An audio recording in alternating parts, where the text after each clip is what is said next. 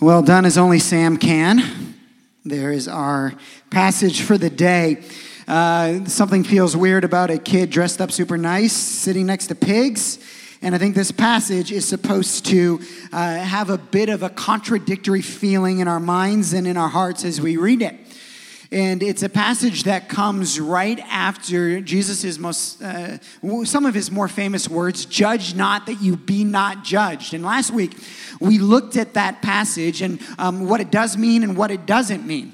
And we talked about what it doesn't mean, judge not that you be not judged. What it doesn't mean is that Christians can't have a standard of right and wrong. And we do have a standard. We have a universal standard that transcends time and transcends culture, the scriptures.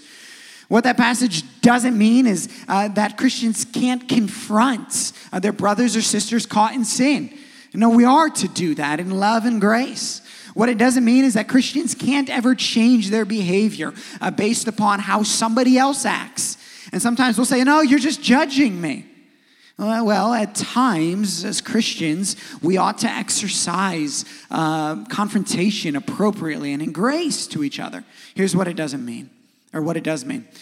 Do not judge that you be not judged does mean that as Christians, we don't have the right or the authority to judge in the sense of condemning spiritually another person.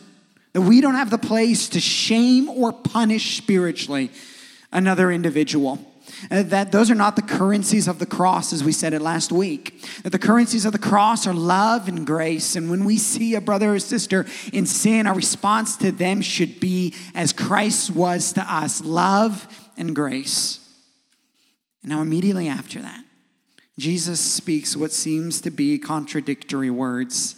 I mean, if you read the text, not even carefully, just casually, he calls people dogs and pigs. And that seems slightly judgmental. So what did Jesus mean? What was this text about? And what was he trying to teach? And by the way, if you don't know me, my name is Stephen. I'm the lead pastor here. Glad that you've decided to join us. We're wrapping up a series called Exceedingly Righteous. This was our summer series. We started in June, first week. We're ending in the last week of August. And for those of us who have been here over the summer, I hope this has been a helpful series in teaching us what it looks like to have the righteousness of Christ. And we wrap up this week, and I think it's a great place to wrap up and where it will send us for the rest of our year together. We have to see the placement of this text as very important. Now, in this text, we see 5 different subjects, 5 different elements. The first is the caster or the thrower. Somebody is giving, casting, throwing. That's the first one. And then we see 2 animals, dogs and pigs. We'll talk about those in a moment. And then we see what they're casting, things that are holy or pearls. Now, when Jesus says confusing things, what we're supposed to assume is that they're parables. It says in other places in Scripture that that's how Jesus taught. And so we're to assume here that these are parables, 2 of them, in fact, very short ones back to back. Now, this is a personal thing, not necessarily like a theological standard. But for me, when I read a parable, I almost read it as if I were reading the Old Testament. And here's what I mean by that. When you properly read the Old Testament, you see it from 2 different perspectives. The first is to ask the question, and I think it's a right and fair question to ask, what wisdom can be gleaned from these stories? It's a level 1 way of reading the Old Testament or understanding a parable. There are practical wisdom. There's practical wisdom in there to grasp on, to hold on to, that is biblical, godly wisdom. That's one way to do it. It's the first level. But it's not the ultimate level. And it's not where we stop. See, oftentimes if we just stop there, then a teaching or a sermon, all it becomes is a moralistic guide on how to live life. There's a deeper level. There's something else that we must go after. Not just stopping there, but ultimately seeing how the parable is fulfilled or the Old Testament story in Jesus. How the gospel comes out of it. By the way, if you're reading through the Old Testament and you think, I don't understand it, read it this way. See how every story points to Jesus, how it screams out the gospel. This is the deeper, the better way. So this morning we'll do the same. We're going to try to see this story and these parables from every perspective. We're going to try to see the wisdom that they teach us. And there is wisdom. What almost seems to us as Christians contradictory wisdom. The type of wisdom that sometimes we think, I don't know if we're allowed to do this. It seems mean. And then we'll have to see ultimately How does it point us to Jesus? How does it melt our hearts with his love and his grace? So this is our aim. At the beginning, in the first level, you can see the caster as you. Is you. Jesus is talking to other people and other humans, and he's saying, you, don't ever. The words that he used, if you look back, this word for give or throw, cast, whatever translation you're using might say, is a very strong word. And so right from the beginning, that the people who were listening, their ears would have perked up because Jesus was using strong language, a command. The do not throw or do not cast. We would say it in English like, don't ever or never, ever do this. We would be strong. Anyone who would hear it would think, whoa, whoa, whoa, whoa. What is coming next? And whatever it is, I better not. So he says never, or don't ever cast or throw. He's going to point out two things. That's which is holy and pearls. Let's start with that which is holy. This word holy is hagios in the Greek, and what it means is something that is essential or pivotal. Something set apart. Something spiritually essential to your life. And what might that be? It could be a variety of different things. That which is holy for you might be the spiritual wisdom that God has given you through years of life. That which is holy for you, it might be the spiritual gift that God has given you and wants you to use. That which is holy might just be your righteousness, your holiness, your pursuit of him. Holy things that are essential to the makeup of who you are, who God has made you to be. And God says this, don't ever give that which is holy to dogs, or kunin in the Greek. And what most commentators believe this word is referring to, and this is where the tension begins to arise in our modern senses. You can't call somebody a dog. That's not Jesus-like. This word, kunin, referred to like a wild packs of dogs that would run around these cities, oftentimes diseased, traveling in packs. And this is what their aim was, to get in places they weren't supposed to be, to obtain things that weren't theirs. Let me say that again. To get into places they weren't supposed to be, to obtain or destroy things that weren't theirs. And so people would build walls, fences, gates, in order to keep the dogs out, literal dogs out, from getting into gardens or houses, farms, and destroying. And Jesus says, don't give what is holy to those who try to get where they're not supposed to be, to take what was never theirs. So where's the wisdom in this passage? How do we evaluate this, knowing full well that we have doggish tendencies ourselves? I'll admit mine first. I can look back in seasons of life and realize where I was as doggish as anybody. And where I wanted to be in places I wasn't supposed to be, climb things I wasn't yet supposed to climb, get in and take what yet wasn't supposed to be mine. So what is Jesus, what wisdom is he granting here? I think part of this is a warning to the church in general. The church is often a place where people who aren't supposed to be in certain places try to get to take things that they're not supposed to have. Oftentimes you can sense this because there's zero ability to submit to authority. It's all about them, their talent, their gift, what they can do. It's always about elevating up and not serving down. You might see this in your family. You might see it in your marriage or your business. People trying to break in to get to places they're not supposed to be. I mean, if we looked at this from a marriage perspective, you know what the dog is. It's the person who tries to break into a marriage that has no right.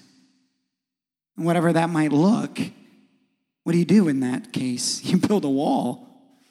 You put up a gate. You put up a fence. You do whatever you can to make sure it doesn't break in. Jesus is warning us in that spiritually. saying, watch out. Watch out for those who would try to leverage your spiritual gift for their own gain. Watch out for those who would try to sneak in and not care about the family of the church, the culture, the values, and just elevate themselves. Why? Because Jesus sees the damage of what happens when dogs go unchecked. They trample, they destroy, they ruin. And oftentimes we look in and we say, well, this isn't nice. And Jesus says, no. Better to keep the dog out than to let the family suffer and be destroyed. There's a spiritual wisdom that Jesus is teaching here that I think is only best discerned by the Holy Spirit. In practice, I think that can be applied to every area of life. Another way of looking at this might be for you personally. There are things that have occurred in your life. It could be sin. It could just be what God has taught you. It could just be what God is working through in you. And I think a warning in this would be careful on who you share it with. Be careful on who you let into certain places of your life. And be careful because of the havoc that might come. For those of us who are single, what a great warning. That people would try to come in and get into places where they shouldn't be, whether that's physical or emotional, to take something that isn't theirs.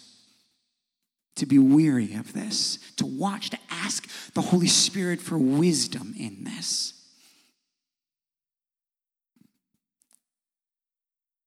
He moves on then, he gives another parable. He says, in the same way you shouldn't do that, he says, don't throw your pearls before pigs. What are pearls? We know in nature, of course, what pearls are. They're rare, they're valuable, they're hard to obtain. There's a process that's difficult in order to get it. So spiritually, what is the pearl? Well, the pearl is something spiritually that you've obtained that was not easy to obtain. And it might be the wisdom that you learned through life's experiences, or the character that is formed in you through persecution or trial. Maybe the integrity that you've now arrived at only because you hit rock bottom. The pearl is that which God has blessed you with that was hard to obtain. And a warning here, maybe particularly to younger people, only because I've sensed this, and if I look back, honestly, I can look at my own life and see the seasons of my doggish or piggish tendencies. Let me give a warning to younger people. There's a lot of us here. Not to be doggish or piggish. By the way, what is the pig? The pig is driven by one thing and one thing only. What? It's appetite. It's appetite. The pig remains stagnant, uninterested, until something is placed in front of it that it wants to consume. And then all of a sudden, it is driven to activity. The pig never stops and says, thank you for this food. The pig doesn't think, I wonder what the farmer is sacrificing in order to bring me this. The pig doesn't think, how is this affecting everybody else around me? The pig only thinks, what is in front of me? What can I consume? Said another way, the pig consumes but doesn't contribute. Consumes without any consideration of how it is affecting anyone who is around them. The warning then, to those of us who are younger, is to not be doggish in this way. That when there are those who are older than us, who offer us pearls of wisdom, who offer holy things that have occurred in them, their perspective or their story, there's this doggish tendency to think, yeah, I've heard that. No, I get that. No, you don't understand. I already understand that. And to think that at our young age, we understand what someone is saying at an older age already. And here's what you'll learn as you get older, by the way. You can say the same thing, and it means one thing at 20 and something completely different at 30 and 40 and 50 and 60. That when a 20-year-old looks in and says, God's been faithful in difficulty. And when a 60-year-old leans in and says, God's been faithful in difficulty.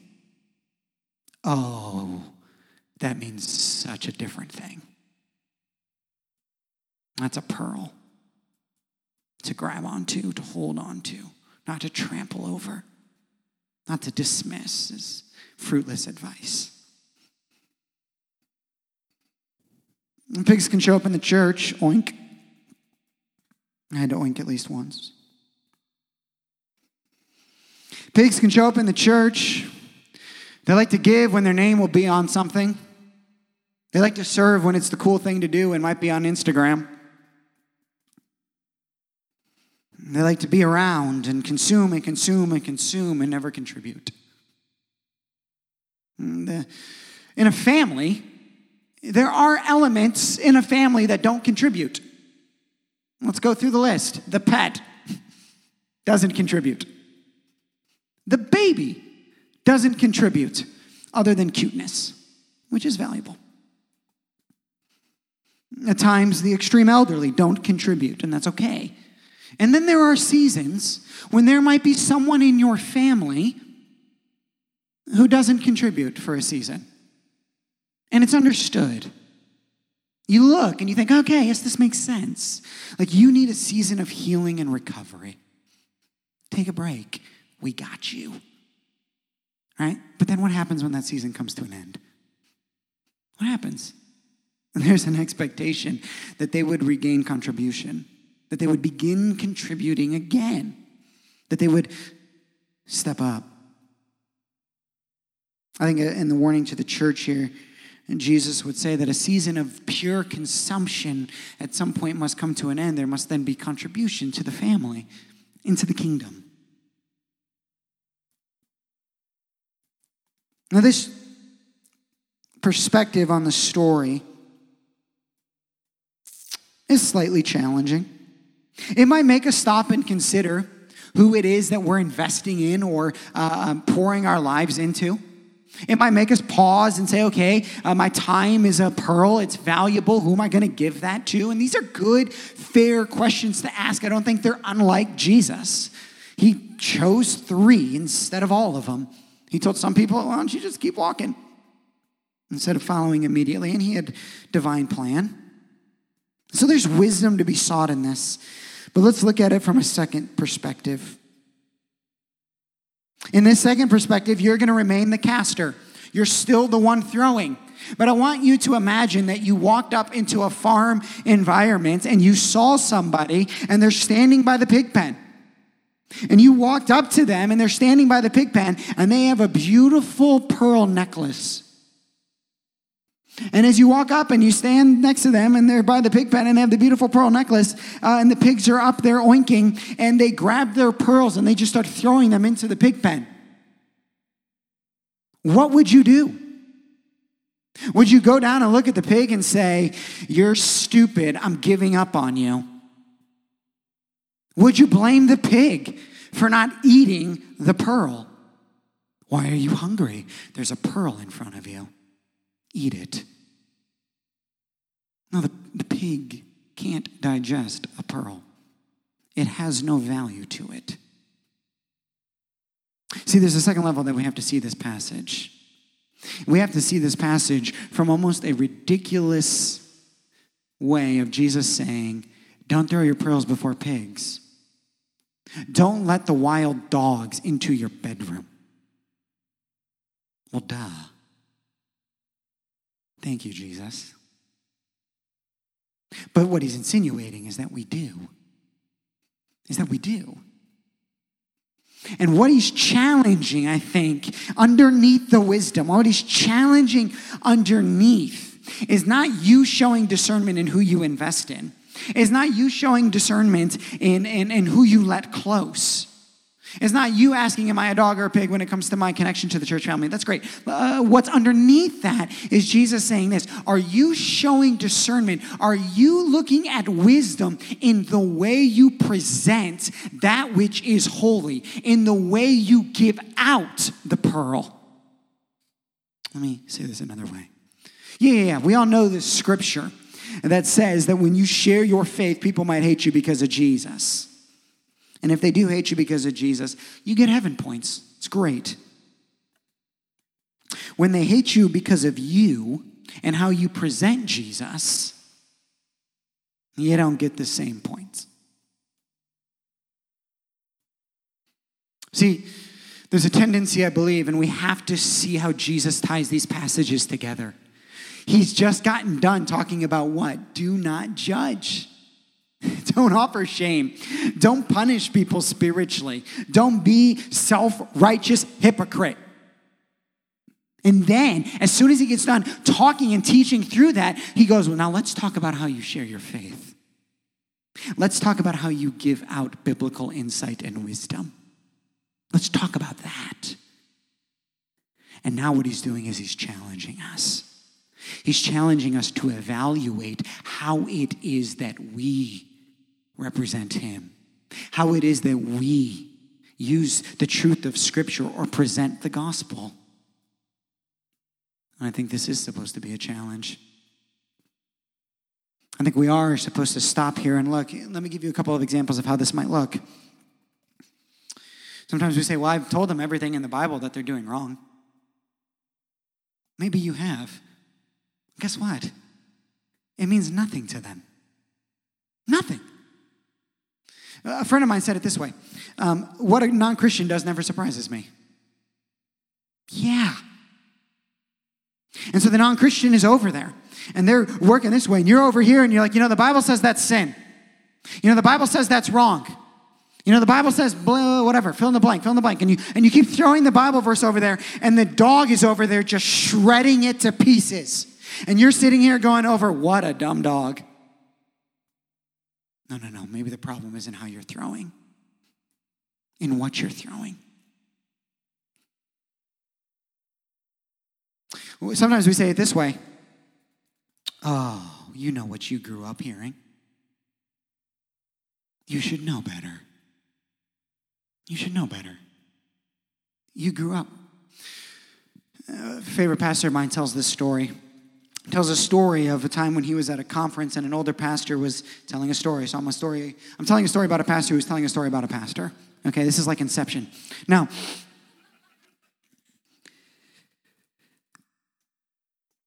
the story is that the pastor was talking about how he grew up in this church, and this church never preached the gospel.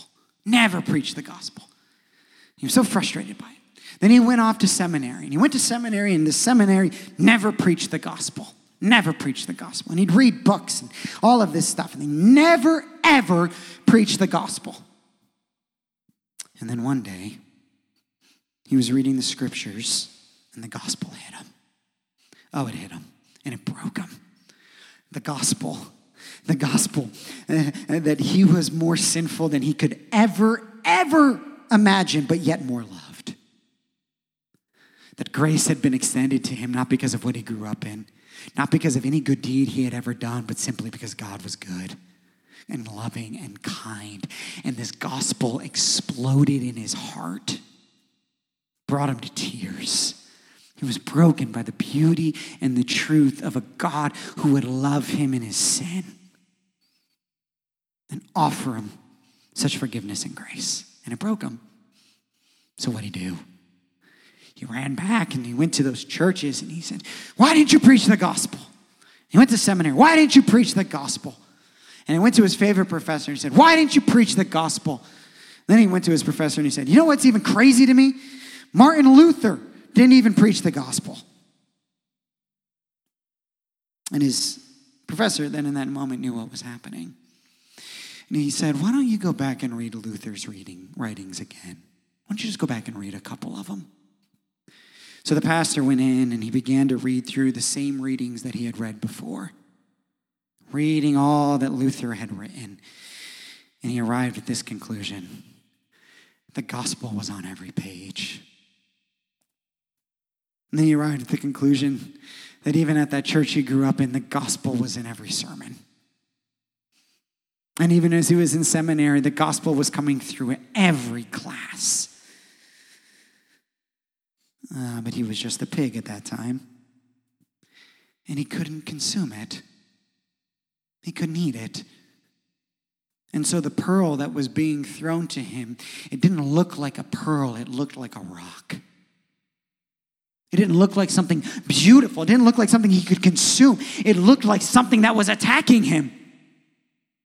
And when they looked up at the farmer, the caster of it, he didn't see somebody who was lovingly put something valuable at him. He saw somebody who was throwing something at him that he couldn't consume, that he couldn't grasp, that he couldn't eat, that had of zero value to him.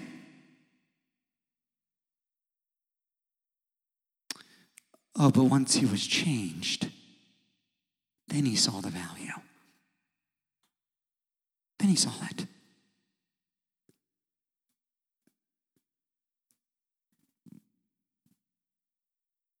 It's possible right now that what's happening in your life is there's people who don't like you. There's family that is separated from you. And what you say is, it's because I'm a Christian. It's because I'm a Christian. That's why. That's why. Or, and I'm not saying this is every case, but or is it because you're up there and you think you're throwing pearls and you're just chucking rocks at people? You're just chucking rocks. So what does this mean? That we change the gospel? That we soften it? Of course not. Of course it doesn't mean that. What does it mean? What does it mean? It means with Holy Spirit wisdom and discernment, we ask ourselves, Jesus, how do I look at this person?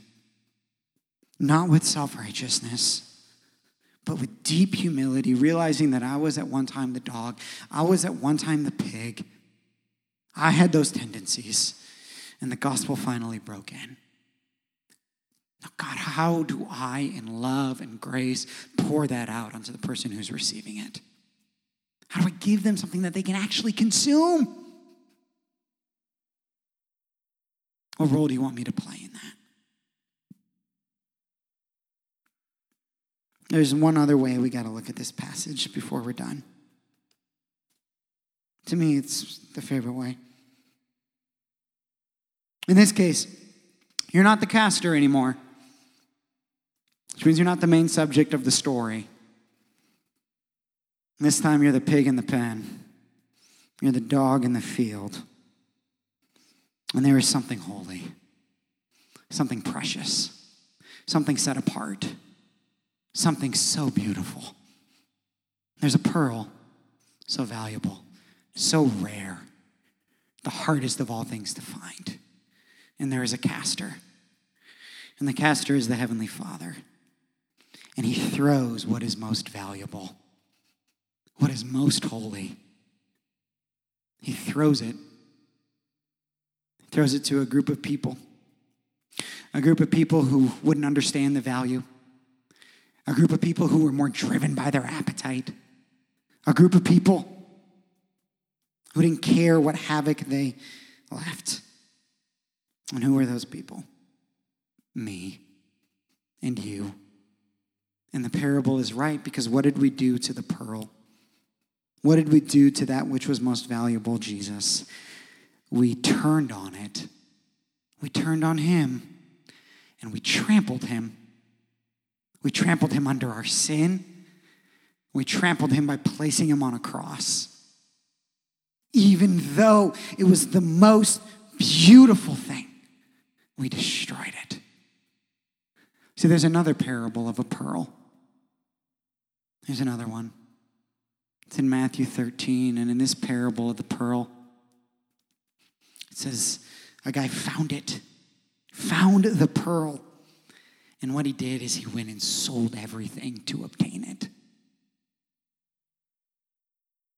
See, there's two looks at the gospel. There's two ways to see it. There's the pig way to see it, that looks at it and asks, is this something I can consume? Is this something that I can take or grab or use for my benefit? Is that the point of this pearl in front of me? And sometimes we use God that way. We look at him and say, okay, are you something I can use? Are you something that can be for my value and my benefit? Can you heal me? Can you make me feel better? Can you take away this pain?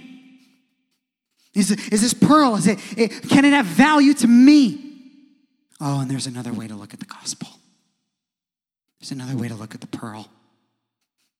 There's another way to look at Jesus. Not what do you do for me, but I will give up everything just to get it. I will sell everything to obtain it. It is not a means to an end. It is the end. And so I will sell all that I have just to grab the pearl, just to get Jesus. And that will be enough. This is the gospel.